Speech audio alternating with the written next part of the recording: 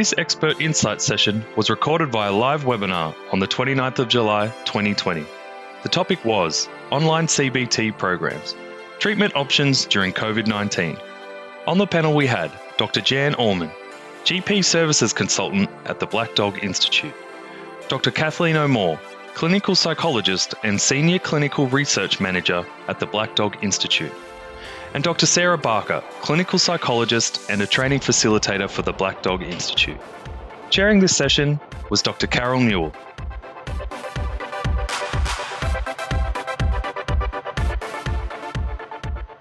Welcome to our Expert Insights podcast tonight. So we'll get started.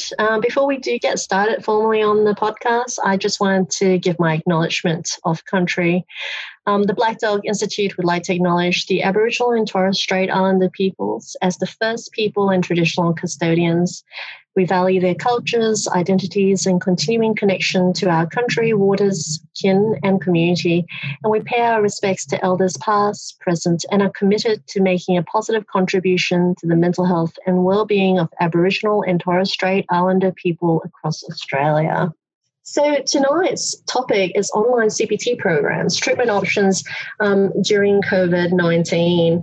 Our podcast has changed quite a bit since we went into COVID-19 lockdowns to varying degrees across the country in terms of the restrictions that we're facing. And so when we began to pivot the series into an online event, we started to really focus in on the new tools that we may be needing in primary and allied health to survive these restrictions. So one of the big topics that came up was online CBT programs. We sort of covered it just as one of the topics of the digital tools, but we wanted to go more in depth today as one of the major tools that practitioners could be using. We know, for example, our colleagues in Victoria are dealing with the real scenario of doing face-to-face sessions with face masks, right? And across the country, our immune-compromised clients, even without those restrictions, perhaps not being able to attend face-to-face, maybe they're struggling with telehealth and generally not being able to maintain that momentum in treatment despite the escalating stress like social isolation as a result of COVID-19.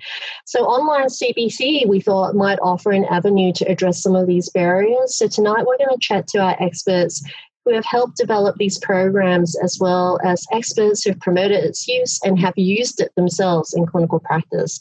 And we're going to discuss what their experiences may have been like and what they have found useful.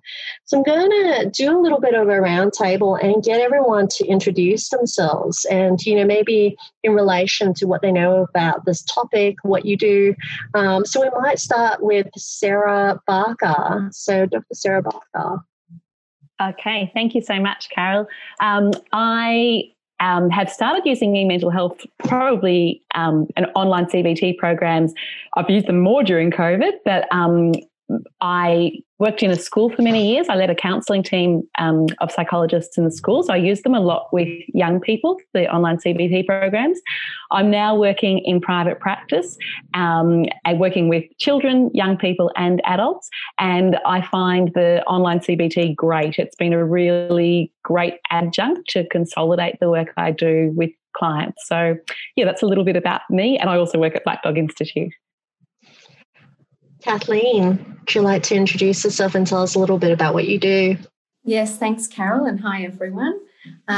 So I'm working at the Black Dog Institute at the moment as a Senior Clinical Research Manager, and I'm trained as a clinical psychologist. So my first exposure really to online mental health programs was in private practice as quite a newly registered psychologist. And then I was able to work at the Clinical Research Unit for Anxiety and Depression at St Vincent's Hospital, and a lot of the online programs that they developed that end up as This Way Up programs. And now at the Black Dog Institute, we are looking at online mental health programs and how they can be integrated into routine care, routine practice of health professionals. Thanks, Kathleen. And Dr. Jan Orman. Hi. Thanks, Carol. I'm a GP. I've been a GP for a very long time, and for the last 25 years or so, I have worked in a university health service. I have to describe myself as a GP with a special interest in mental health. And of course, the university health service was a good place for me to be, given the demographic there. And it was also a good place for me to try some of the online treatment programs that are available. I also work as a professional education facilitator at Black Dog Institute. And in that role, I have another arm, and that is designing and developing and delivering all the education programs for the Black Dog Institute's arm of the e-Mental Health in Practice project, which is in fact a project, a federal government funded project designed to help people become familiar with and understand the online treatment programs and understand how to incorporate those into their day-to-day clinical work. Thanks, Jan. So, Jan, we might actually start with you while we're on to e-mental health prac and the fact that you've been trying to introduce some of those digital tools. You're particularly familiar with the different types of digital mental health support that's available for use by primary and allied health practitioners. Can you tell us a little bit about the different types of online CBT programs and what they offer? Do you have a favourite? I think we have to define digital mental health before we get going. As it's used, e-mental health or digital mental health is a broad term that includes online treatment programs, but also includes websites for psychoeducation and apps that you might use for symptom control. I think today we're going to confine ourselves to talking about online treatment programs. And there are a number of different online treatment programs. The first Australian evidence-based online treatment program was Mood Gym, which came out of ANU and was launched, believe it or not, in 2001, with a lot of evidence to support its use, particularly in young people for whom it was designed. But subsequently, there's been a lot of evidence from around the world in other age groups and in conditions other than just resilience building. The name, as it suggests, means that the program is a gymnasium for your mood. It helps with resilience building, but it's also good in the treatment for anxiety and depression, mild to moderate anxiety and depression. But since then, there have been a range of other programs developed for specific diagnoses and for transdiagnostic purposes. And most of them have no guidance, but there's a program called MindSpot that comes out of Macquarie University that actually offers clinician guidance to the users, and it's free of charge. So, I mean, there's a lot out there that's worth looking into. And each of your patients may require something different, but the best way to start is to get to know something really well and advise people for whom it's appropriate to use it. Did you ask me what my favourite was? Yeah. Are you allowed to declare a favourite, or do you love all your online CBT program equally? I'm probably not allowed to declare a favourite, but it's worth mentioning that the This Way Up suite of programs from CRUFAD, that's St Vincent's Hospital and the University of New South Wales, probably has the biggest body of evidence to support its use, but it does cost $59 to the user for each of the diagnosis-specific programs. But the other one that's unique is Black Dog Institute's own My Compass program, which is unique in that it's not linear. In other words, you can go in and do whatever module you want to do in whatever order you like, whereas all the other programs are linear and you have to go through a bit of CBT training before you get onto the things that are relevant to your symptoms. So for a lot of practitioners and a lot of users, that ability to go in and look immediately at sleep or stress or whatever problem is most pressing at the moment is a good thing about My Compass. So there you are. I have showed my colours. So we might turn to Kath now, because Kath, you are our researcher on the panel. And, I'd love for you to tell us a little bit about your journey, because you're a clinical psychologist and you've journeyed into researching online CBT programs. When we first spoke, you talked about being a little bit dubious, about online programs when you first started. What have been some of your most surprising discoveries? Yes, Carol, I think when I was a newly registered psychologist working in private practice, I didn't really know a lot about online therapy and internet cognitive behaviour therapy programs.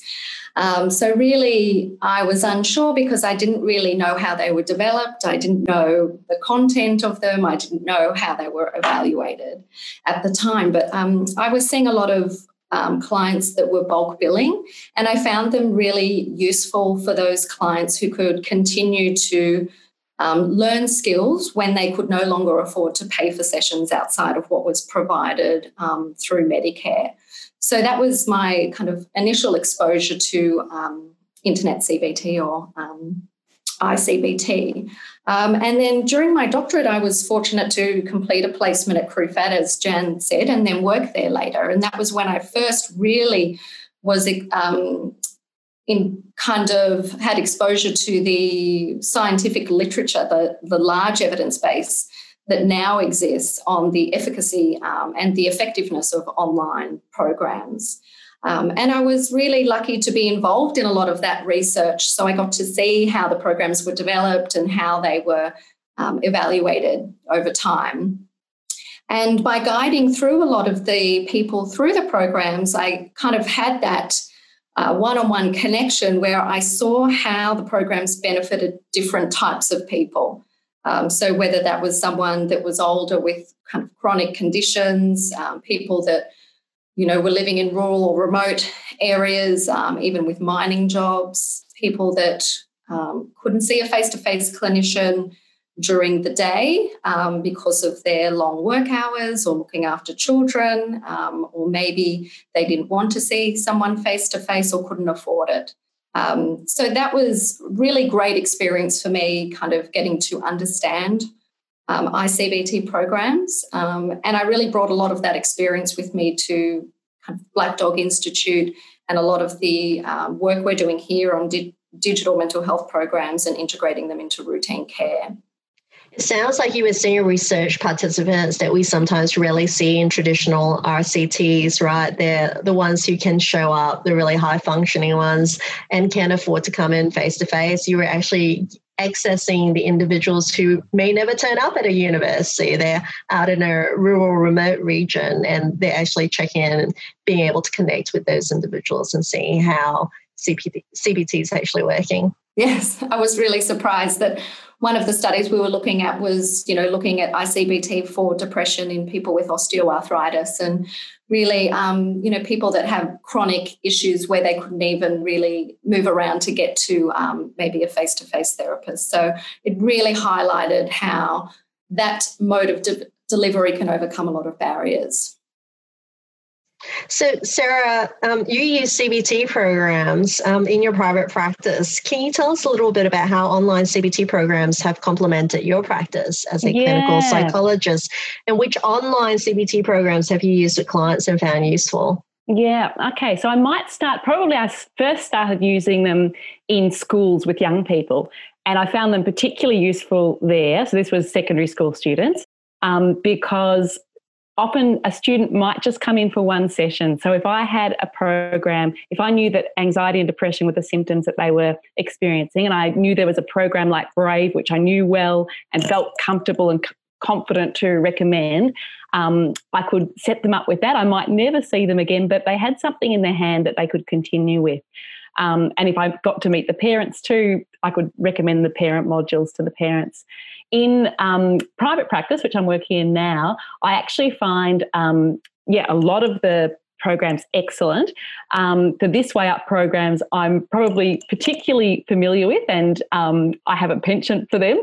I find particularly with clients with OCD, as Kath was saying, often people will have 10 sessions that they're able to access per year, whether that's bulk billing or through Medicare, and they might not have the funds to access further sessions. So if I have an adolescent or an adult with OCD, that's not going to be enough sessions for me to do all that I want to do with them, particularly if a person perhaps has insomnia and OCD. So what I might do is do some pre-work with them, explain the CBT online program to them and link them in the initial sessions to those as well. So we might do some initial work together on insomnia very briefly. I might introduce them to the This Way Up for Insomnia course, for example. So that's kind of, I'll check in about that. I'll always follow up and check in on how they're going with it. And then I'll start doing some of the exposure response prevention with them for the OCD. But what I find is if I link them in early and can consolidate the work we're doing with the This Way Up, it really reaps better clinical results. They get better outcomes more quickly.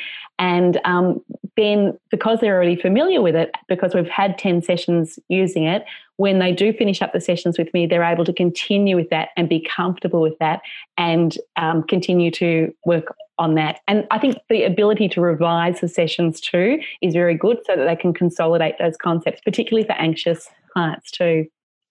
It sounds like you're almost like using it as an adjunct tool, right? Totally. It doesn't feel overwhelming. You've got a client that's coming in presenting with a lot of difficulties, and sometimes you're thinking, where do I start? And then you've got, maybe we'll put sleep onto this online program, and then we can work on the OCD, which requires more of that face-to-face. Yes, go on, Jan. Sorry, that's exactly right. It's probably worth mentioning that the This Way Up sleep module is actually free of charge. It's not one of the ones that you have to pay for.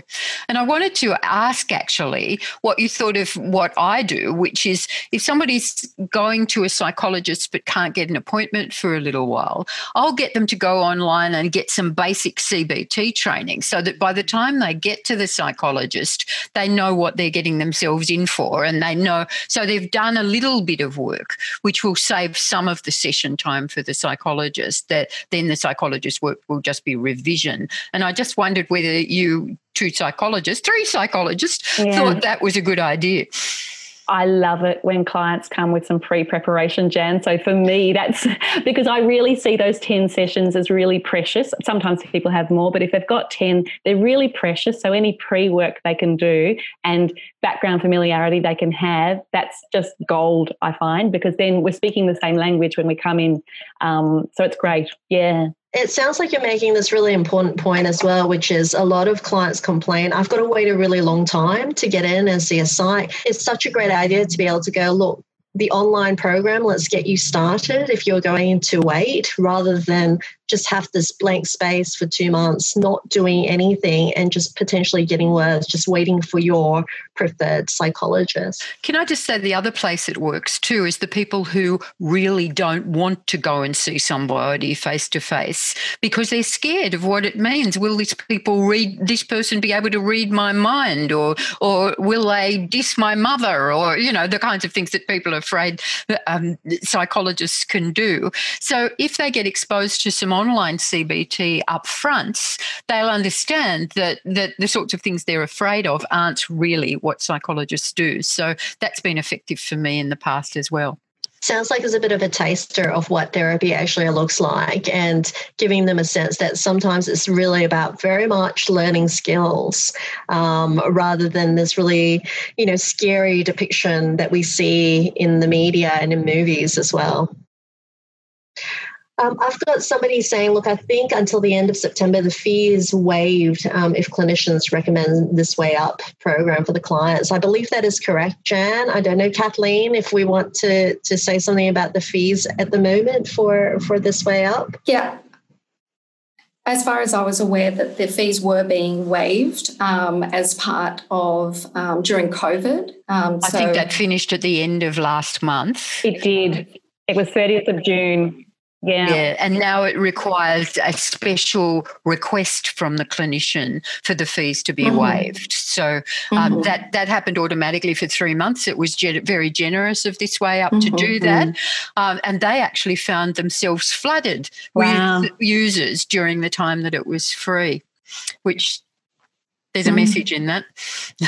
Absolutely. And look, there is a fee, but I will, for the full suite of CBT for $60, I think it's pretty lovely. It's not not as high as what we were paying for that face-to-face. Yeah, absolutely. Now, don't be misled though. Every program costs $60. It's not $60 for every program.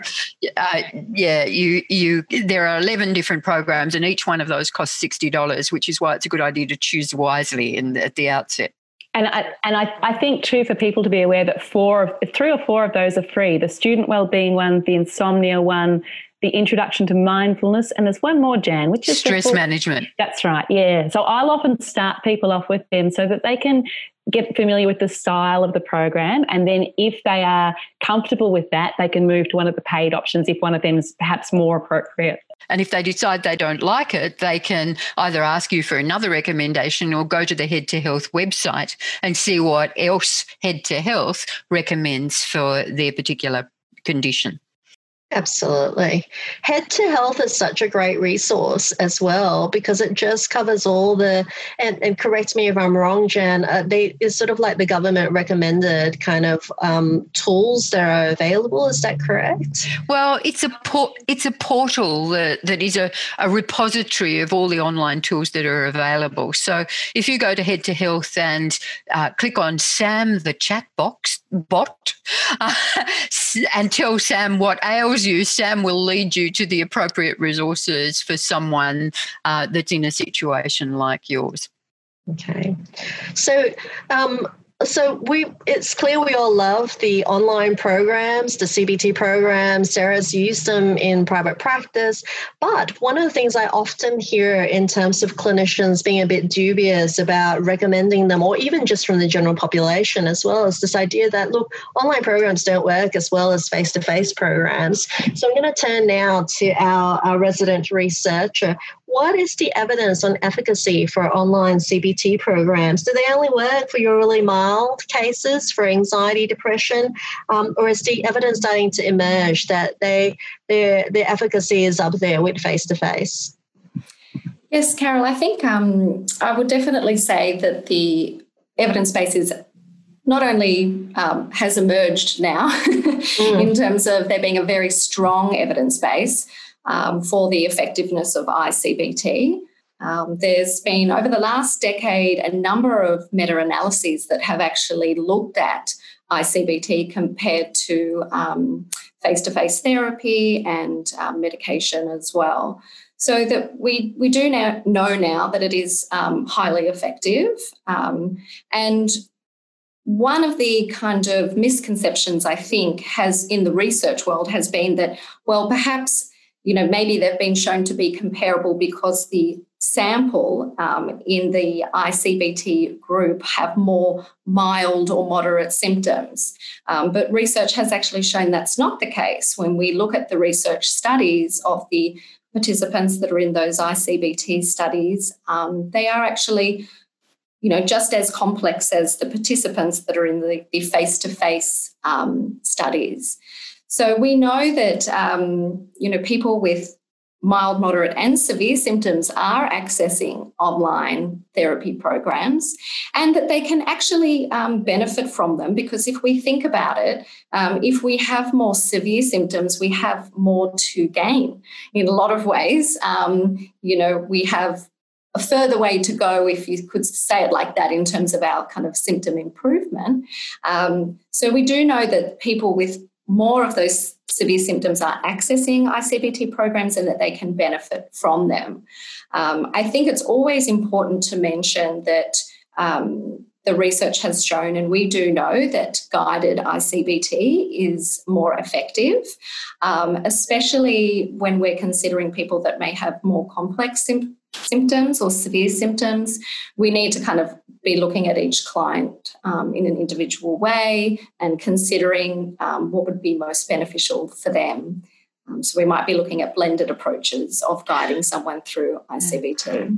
The definition of guided is interesting, isn't it? It doesn't necessarily mean the kind of guidance that you get from MindSpot, from someone at the end of the phone at the clinic. It may be the guidance that you get from your GP or your psychologist or your psychiatrist. So guidance, wherever you get it from and whatever form it comes in, will make that ICBT work better. And the other thing that I want to pick up that Kathleen said was that you can benefit from using ICBT. You don't necessarily get cured of what ails you, but everybody, no matter what their level of severity, can get some benefit from it. I think that's worth keeping in mind. There is a real fear, though. We know that they work now. And so the other argument comes into play, right? So the first argument I hear from clinicians is, oh, well, they don't work as well. And we're starting to find out that they do work and people do glean that benefit from using ICBT. And the flip side now is people saying, look, I have this real fear of promoting online programs because they'll take over that face-to-face. And then we will just, have these big centers where it's just running these automated programs and it's going to take over face-to-face sessions for psychologists and psychiatrists. And what will we say to that, Jan? What do you think? Because this is a fear I hear a lot from different clinicians in having this real reluctance to incorporate ICBT or even recommend them as they see them as a competitor. Look, I understand the logic behind that fear, but really in the end it's an irrational fear because the need for psychological support is greater than any psychological workforce is ever going to reach. And if we can fix the people who are fixable by just simple CBT with an online program, that leaves psychologists available for people with more severe or more complex problems that definitely need the face-to-face instead of, or ideally as well as, the ICBT programs. So I don't think anybody's going to run out of people to see anytime soon. Absolutely. Is that your take on it too, Sarah? Because you've always had this really open approach towards, incorporating ICBT and online programs. Yeah, I would very much agree with Jan. I think, it's not a competitor at all. For some people, I really think it actually even suits them better as well. Some people might never come to face-to-face, but it's a really comfortable option for people who, might have some fears or, a discomfort about coming to us. But no, not a competitor. I think at the moment during COVID, I'm not sure about in other states, but I know in Melbourne, most APS psychologists on the website listing are booked out at the moment. And I've had people trying to get in to someone and really pleading and saying, everyone I've called hasn't. So I think, particularly during periods of high stress like the pandemic, they're just, such a necessary option, but always I think they're, and I really think they add to our work that we can do and add to the effectiveness of our work. And really our goal as clinicians is to get the best outcomes for the people that we work with. And if that means, and they're open to ICBT, then that is the best way forward. Yeah. I was just going to say what may happen, and this might not make everybody happy, is that psychologists might lose their easy patients. That was what happened to GPs when bulk billing clinics opened. The GPs that weren't doing quick bulk billing sessions were left with just the more difficult consultations. So that might be the downside. If that is a downside, I quite like the more challenging cases as well. So, there's like a kind of the glass half empty and half full, isn't it? Are there specific presentations or client types that fit online CBT a lot better? So, in terms of our colleagues listening in, they might not want to recommend everyone to ICBT, but are there some, beyond just the fact that, they might be living quite far away or they're on a waiting list, What are specific presentations that you think might be particularly suited to online CBT programs? I might do a little bit of a roundtable here because I think, you're probably already thinking about some clients that might really suit. We might start with Sarah. What do you think? Okay. So I suppose a few things come to mind for me. So I think mild to moderate symptoms is really ideal, but also severe. But mild to moderate is probably a really great fit. I think people who are tech savvy, I find a lot of young people are really keen to try that and they like it, especially if the graphics are good. The graphics matter. Go this way up. Yeah. Well, the graphics actually matter a lot because some people will be turned off by the graphics and I have to then find another program for them. But yeah, people who are tech savvy and comfortable using that.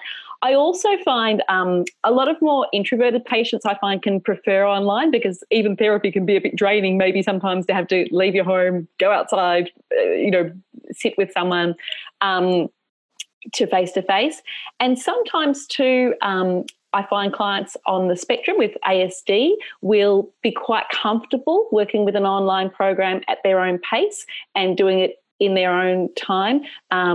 There's no eye contact. So that can be a really good fit, I've found too. In fact, I remember one young man that came in to me and he said to me, he said, I don't really like meeting with you face to face. He said, can you give me any books or any online programs? I said, well, actually, I can. And then he would just have very short sessions with me. We'd have about a 7-minute catch up. He would let me know what he was doing. And he actually made great inroads on what he was doing because it was such a better fit for him than face to face. I find it very hard that anybody would not want to see you face to face, Sarah. Oh, no. He was very frank right from the start. There we go. That rare person. No. 0.01%. What about you, Jan? Have you found like a specific patient that you've seen that might be particularly suited to online program and not suited? Well, it's really hard to tell, from superficial appearances. Whatever you do, I'd like to make a plea on behalf of older people. Don't assume that someone older is not going to take to it because a lot of people in their retirement have taken up technology in a big way. So you really need to check it out. And there are actually, believe it or not, a few young people who are not interested in doing anything online. I'm not sure that I've met any of them, but no, that's not true. I have met some. So age is not something to make assumptions about. And the other place that I've found it most useful is one step before the people with mild to moderate disorders, the people who have subsyndromal levels of disorder who are in vulnerable groups. So someone with a strong family history of anxiety or depression, someone who's got past experience of trauma or bullying, who hasn't got anxiety, depression, PTSD, whatever themselves, but have because of their experience or their family history, got risk factors for developing it. Those people could really, really benefit from learning some CBT skills and strategies to help prevent the development of mental health problems. And so I'm quite keen on prevention, and I think that's a really good place for online programs. That is such a good point, Jan, because, we can't, like Medicare doesn't cover prevention. There's just not a lot of options. And ICBT is such a great option, isn't it, for that prevention? We're seeing that mild stress and we've got these risk factors. Let's get you online just trying out some of these strategies. Kath, what about you? I'd love to hear from you actually about, clients that might be suitable, but maybe you have some insight of clients that aren't suitable because in your research trials, you would have had to make sure that some clients don't enter that ICBT program, right? Yeah, that's right, Carol. So I would completely agree with both Sarah and Jan. So in terms of the research side of things, we know that there's the strongest evidence base for people with anxiety and depression, and for people that the programs are often designed for people with more mild to moderate symptoms and tested in that environment. And I do want to agree with Jan that even even in my experience of working on studies with older adults with kind of chronic health issues, that was something that really surprised me, how much they really took to online programs and really loved it. And it was something that they could do with their day, and especially when they had chronic health issues that made kind of getting around more difficult, it was something that was really exciting for them and they were really engaged.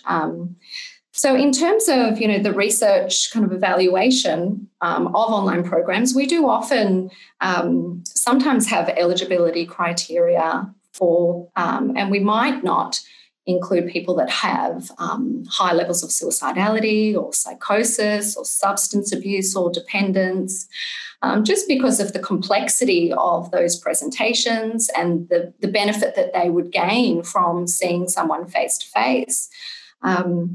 So they are always considerations, and I know that health professionals would always take it, on a case-by-case basis of what would really benefit that client. But online programs kind of really, for a lot of clients, I think it's good to not assume that they might not be interested and ask them if it's something that they would like to have a look at, because we might even be surprised ourselves of the people that would be interested in it and may benefit from it.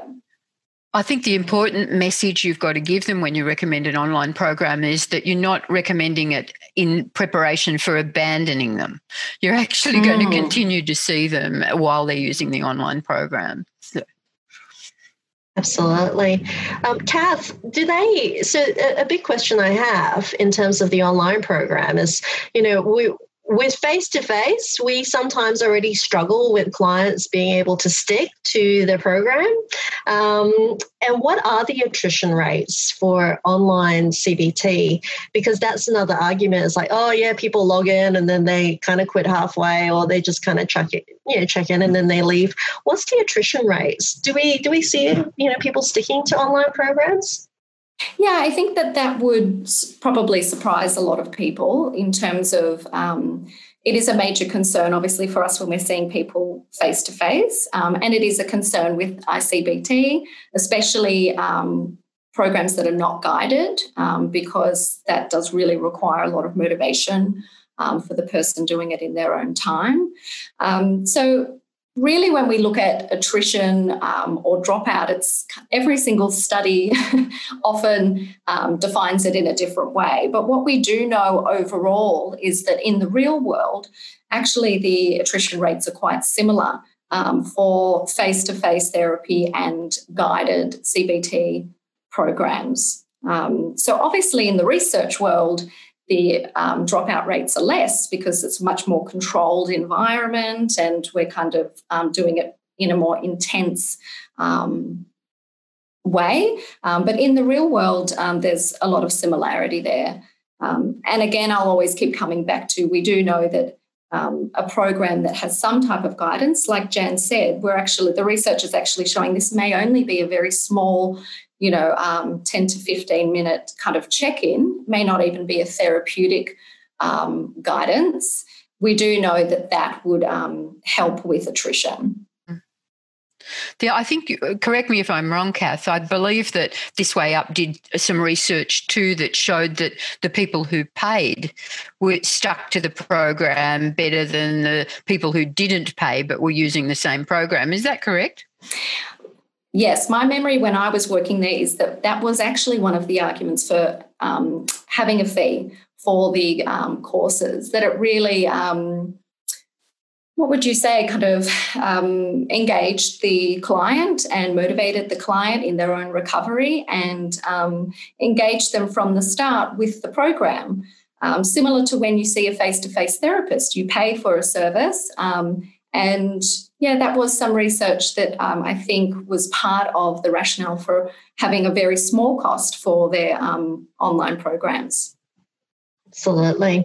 Now we have a question in the Q&A box, which is actually your next question on my piece of paper here, Sarah, which is, how do you go about encouraging clients to use an online CBT program? So anonymous attendee here has asked, any tips for engaging someone who doesn't look at any online course suggestions you've made? Would you bring it into the course? Would you bring the course into session somehow? What are some of your strategies to get somebody to even log on online? So a few things. So first of all, I get really familiar. Anything I'm going to recommend, I get really, really familiar with myself, and I kind of know as back to front as I can, so that I feel comfortable with any questions they've got. So often I'll recommend it first. I'll introduce it, I'll provide the rationale for it, and I'll explain what I can see the benefits could be and how it can work as an adjunct, and the results I've got with people who do both, who do the face-to-face and that as an adjunct. So I think kind of get some buy-in and engage them in that idea of this could be really good for you. You want to get stronger well-being, and this is a really great path to doing so. I will often, perhaps a first session, particularly with the free courses, go through perhaps part of a session to show them what it looks like, to show them the graphics, to let them ask any questions about how to engage with it or what they do or the different parts of it. And I find spending a little bit of time doing that often does help with the take-up, and I will always revisit it in the session as part of my homework check, so that it doesn't fall off and not get used, or that there's not any follow-up. I think that follow-up and that interest in how they're going with it is really important. And any questions, any struggles they're having too, or ways to overcome them too. So that's really important. And I find take-up is then better. No one's going to do it if you hand them a Post-it note with the URL written on it. Not at all. In fact, I find that I need to show them what it looks like on my desktop, and actually, if I've got time, go through the process of registering them on my desktop, or better still on their phone. If they can open it on their phone, then they've got a record of the URL in their website's opened record on their phone, and that there's no excuse that they lost the piece of paper or whatever. But it's that familiarising process in the room with you to guide them about where to go next. That's important. Now, for busy GPs, it's actually quite useful to have your nurse guide them through the registration process. And there's always a questionnaire at the beginning of all these programs. Kath, I think that questionnaire is in order to sort them. It uses an algorithm to sort them into which program to use and to make sure they're safe to use the programs. Is that right? Yeah, so they'll always have a registration process and a questionnaire to answer. And if you practice nurse, if you haven't got time, if your practice nurse can guide them through that process, then they're already registered before they leave the building. And that's a key to engagement as well.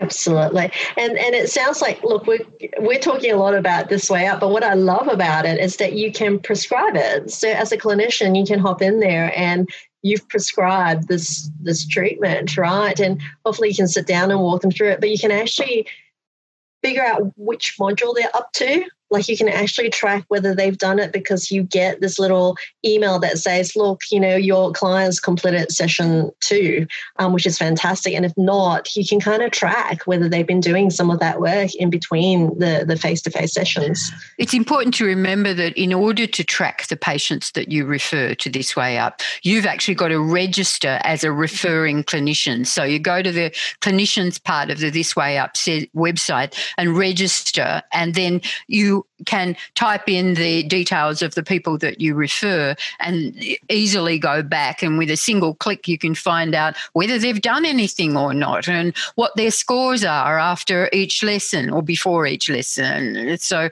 you can track them nicely. No, I was just going to make some remark about the other programs being good too. But it's just that This Way Up's got this clinician tracking facility, absolutely. Which is excellent. It's not to neglect somewhere like MindSpot, for example. I've heard some remarkable feedback from individuals who were so ambivalent about seeing a psychologist, and they worked through the MindSpot program and just found it so useful that they then followed up to make sure they checked in on their mental health, even though they were doing so much better. It really reduced that stigma around just checking in with the psychologist, having had that insight, that preview into what it looks like. So, it's really helped there as well. And Carol, if I can just tell a story about MindSpot, I don't know if you're aware, but MindSpot has got a PTSD program. Now, before you all recoil and say, how can you possibly treat PTSD online? I tell you that I have sent a very, very disturbed patient to the PTSD program from MindSpot with a little bit of prefacing that, hey, this is not going to cure you, but it is going to help you manage your symptoms. That's what the aim of such a program is. And my patient, who was very disturbed, as all of you clinicians can imagine someone with PTSD can get, really benefited enormously from it, more than any book she'd ever read about managing her flashbacks and her other symptoms. That somehow or other the program from MindSpot just crossed her threshold. So it's worth thinking about these things with complex patients, because just using them to manage specific aspects of their difficulties is a worthwhile consideration. Absolutely. Now, just to correct me if I'm wrong, Jan, but I believe that MindSpot is a little bit more linear and it's cyclical, right? You kind of have to wait for the program to start. You sometimes have to wait 2 weeks for the lessons to start, and it's 5 lessons over 8 weeks for all of the different programs in MindSpot. Yeah, so it's a little bit more linear, a little bit more structured, and there is also that guidance as well. Is that correct? Mm-hmm. Mm-hmm. Yep. Can we just reassure David that This Way Up does recognise allied mental health professionals as referring clinicians? So, yes, mental health social workers can become referrers to This Way Up. We do have this other question, and I'm not sure if any of us will want to try and answer in the chat box. Is there any concern that Medicare bulk billing programs will be reduced in favour of online programs? It'd be a shame for low-income patients who would benefit from in-person sessions to lose access to them. I've got an answer to that.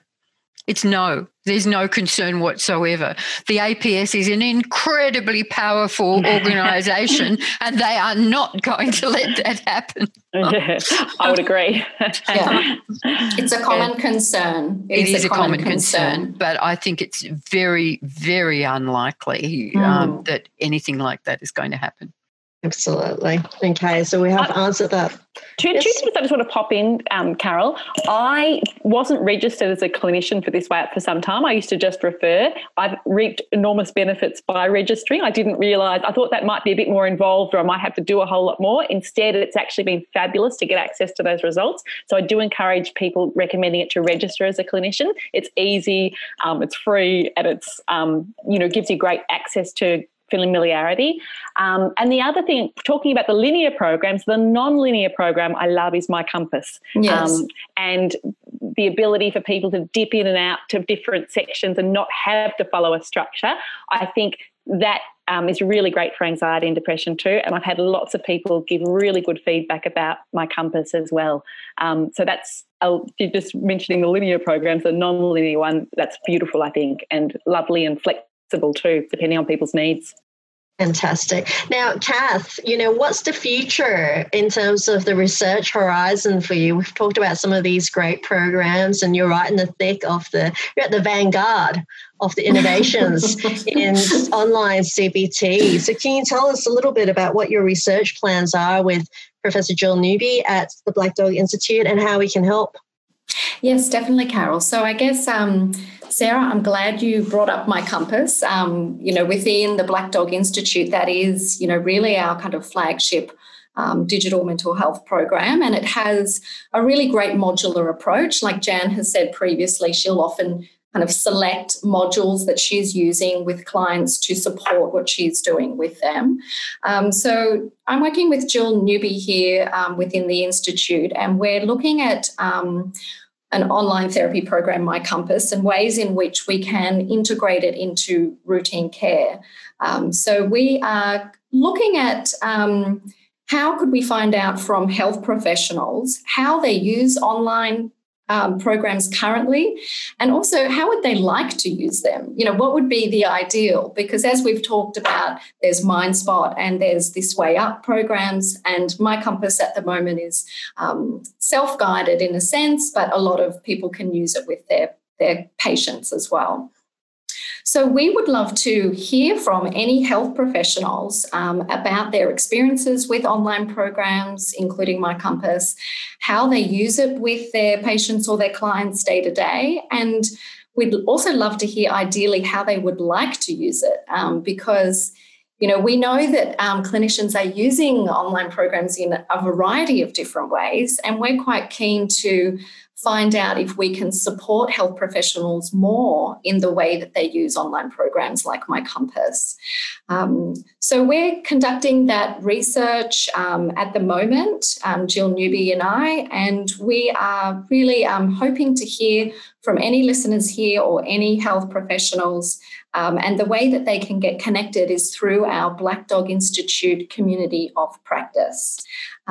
So I know Jan has a lot more experience in this area, but if they go on to the blackdoginstitute.org.au/COP for community of practice, they can find out more information about that community that can support them in a number of ways, but we will be posting information about this research that we'll be doing within that community.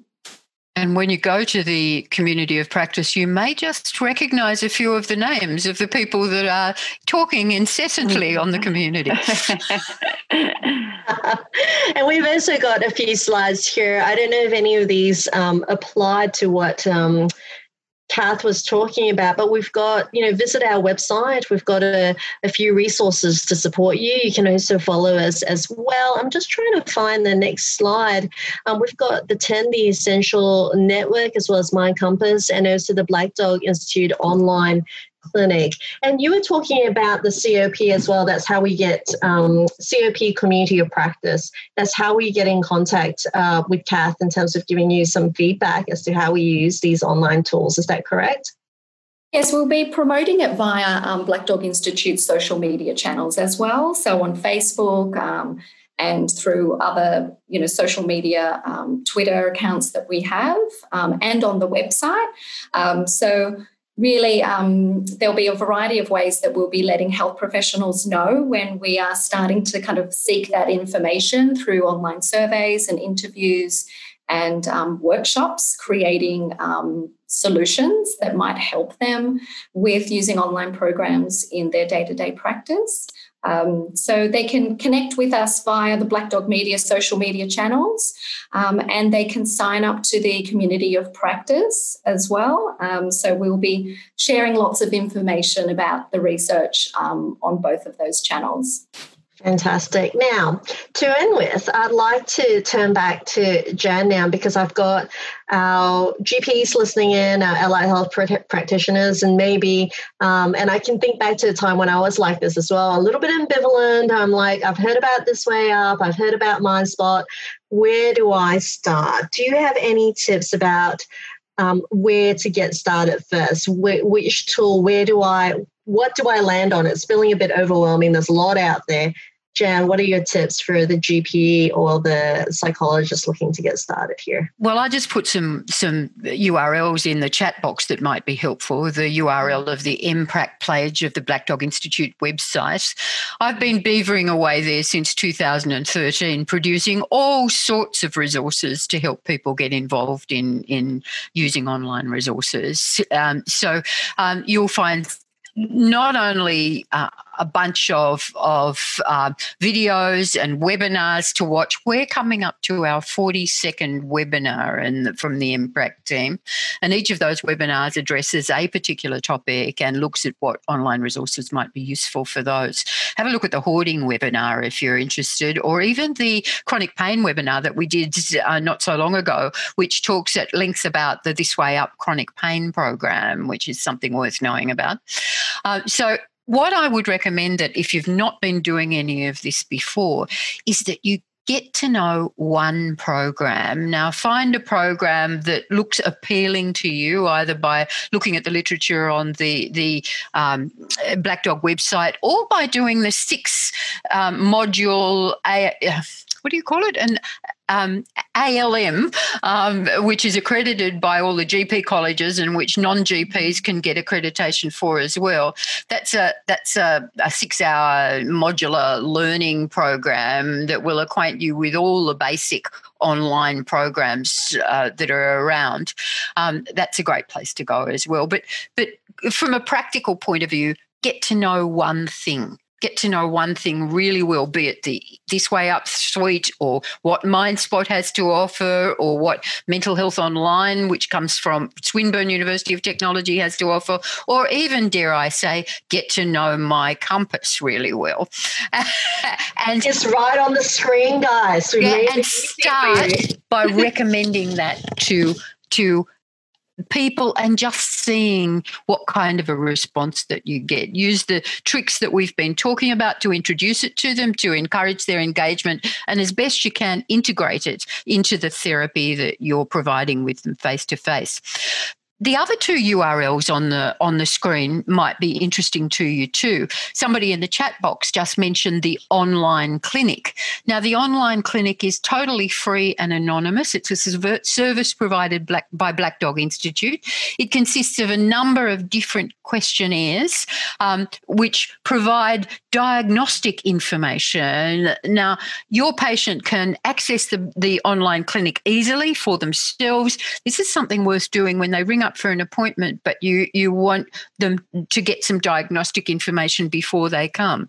They get the results in a easily digestible format of all the questionnaires that they've done, and they can print it out and bring it with them when they come to see you. So you've got the results of the PHQ-9, stop me if I get these letters wrong, I'm not very good at it.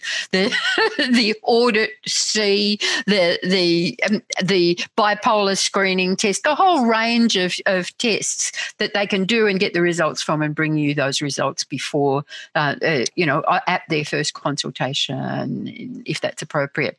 And the other thing that I want to mention is the Essential Network, or otherwise known as 10. What's the L doing there, Carol? I don't think that belongs. No, it doesn't.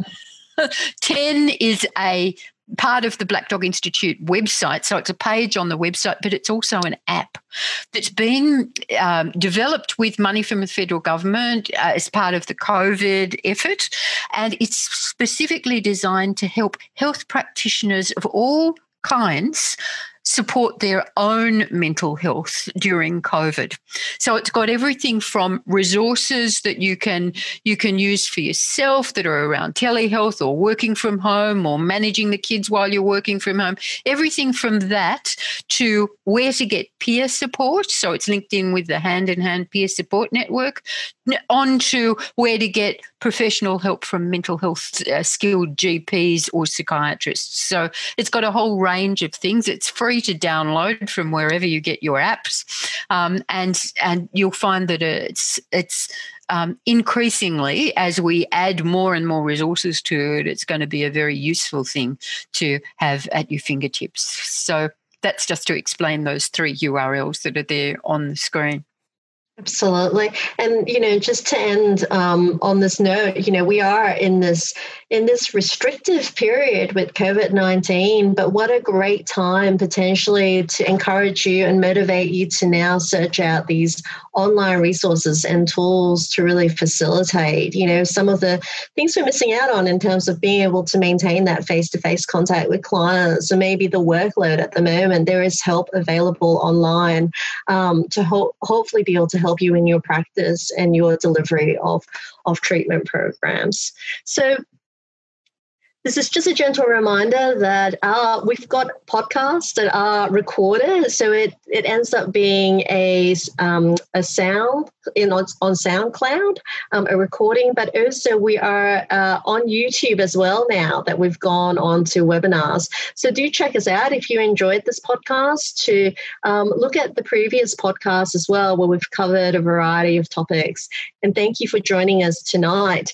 If you've got any questions, please do feel free to contact us on education@blackdog.org.au. I want to thank our amazing panel members tonight for a really interesting chat and some fantastic tips that hopefully our listeners can use to facilitate their practice, and also maybe try out some tools that they haven't, thought about trying before, and just experimenting a little, and maybe potentially finding out that it does complement and help more people get access to mental health support in the general population. So good night, everyone. Thank you very much for joining us. We'll see you later.